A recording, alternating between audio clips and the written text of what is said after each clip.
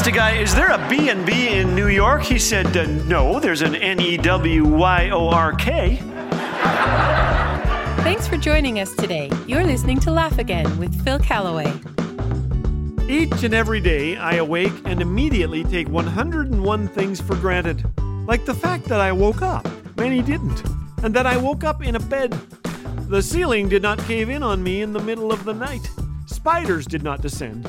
My wife did not put a pillow over my head to stop my snoring. 95% of people die in their beds, you know. I did not.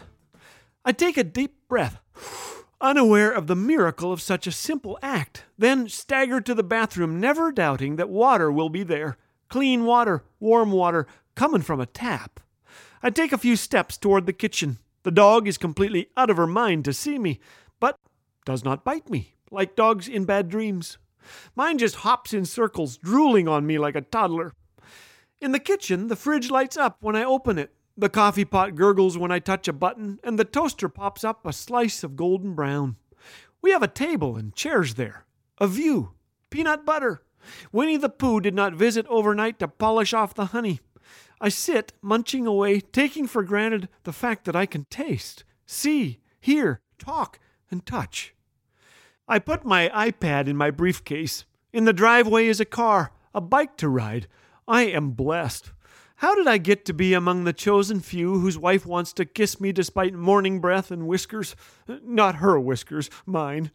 How in the world was I singled out to spend the day engaged in meaningful work in an office free of armed guards, far from the threat of turmoil and war? Unbullied, overfed, appreciated. At night, as I leave the office to walk home, I stub my toe on a door jamb.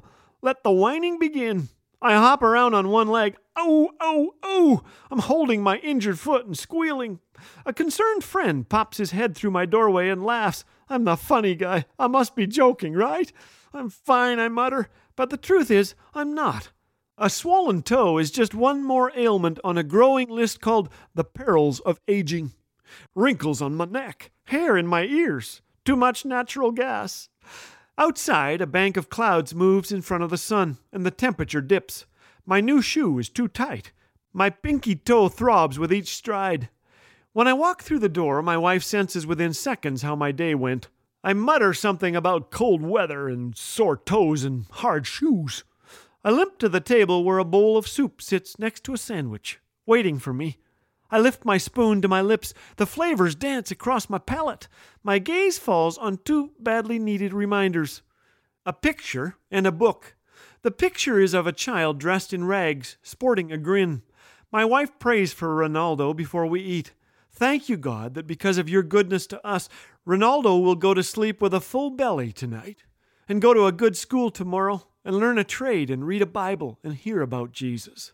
My eyes dropped to the book on the table, one I was too busy to read this morning.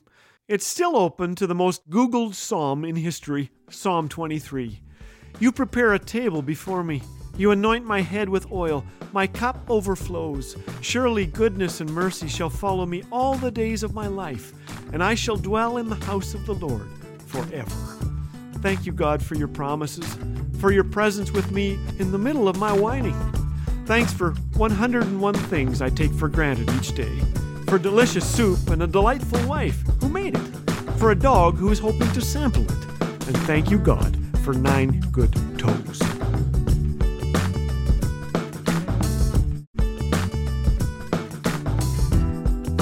Hearing your encouragement never gets old. Every listener note we read feels just like the first.